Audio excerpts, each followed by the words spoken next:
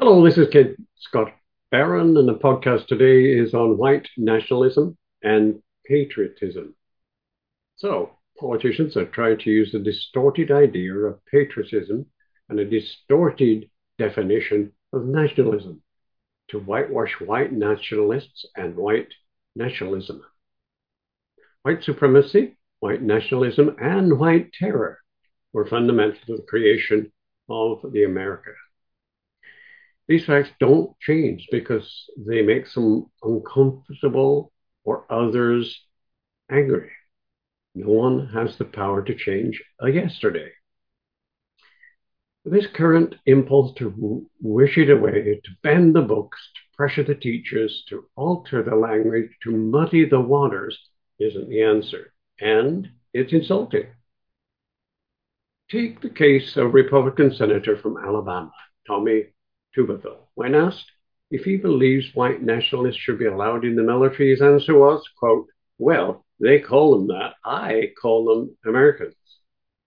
But the definition of white nationalism, a decades-old term, isn't up for debate or a varied interpretation because Webster's dictionary defines it as, quote, one of the group of militant white people who espouse white supremacy and advocate enforced racial segregation, end quote. It's not the first time that a prominent Republican has tried, particularly on the subject of race, to reduce fact to opinion, to convert the absolute into a matter of partisan interpretation. Nationalism is cast simply as profound patriotism.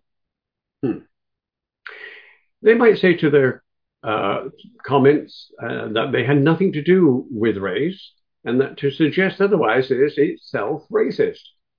Hmm.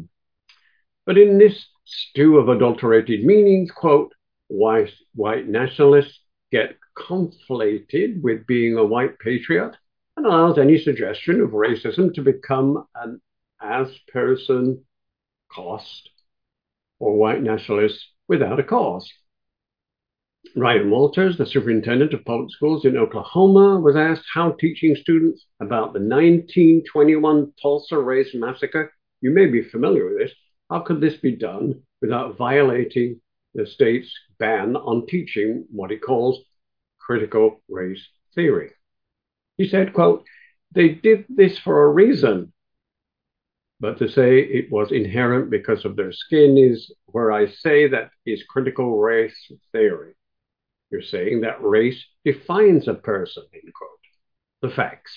White racists attacked and destroyed black communities in Tulsa, and it was called the Greenwood District, and that community was attacked because it was black.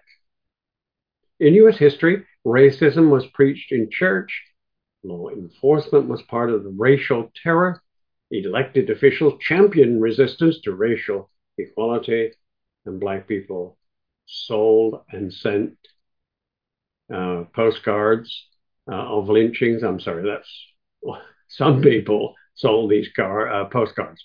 And the rising popularity of hate groups today is due in part to the mainstreaming of white nationalist ideas. Here at the National Association of Black and White Men Together, we are firm in beliefs that anti-racism should be practiced, that racism should be challenged, and particularly white supremacy should be challenged. Please come to our website. That's nabwmt.org. We are on Facebook and Twitter and now on other platforms. Thank you for listening. This is Ken Barron with the National Association of Black and White Men Together.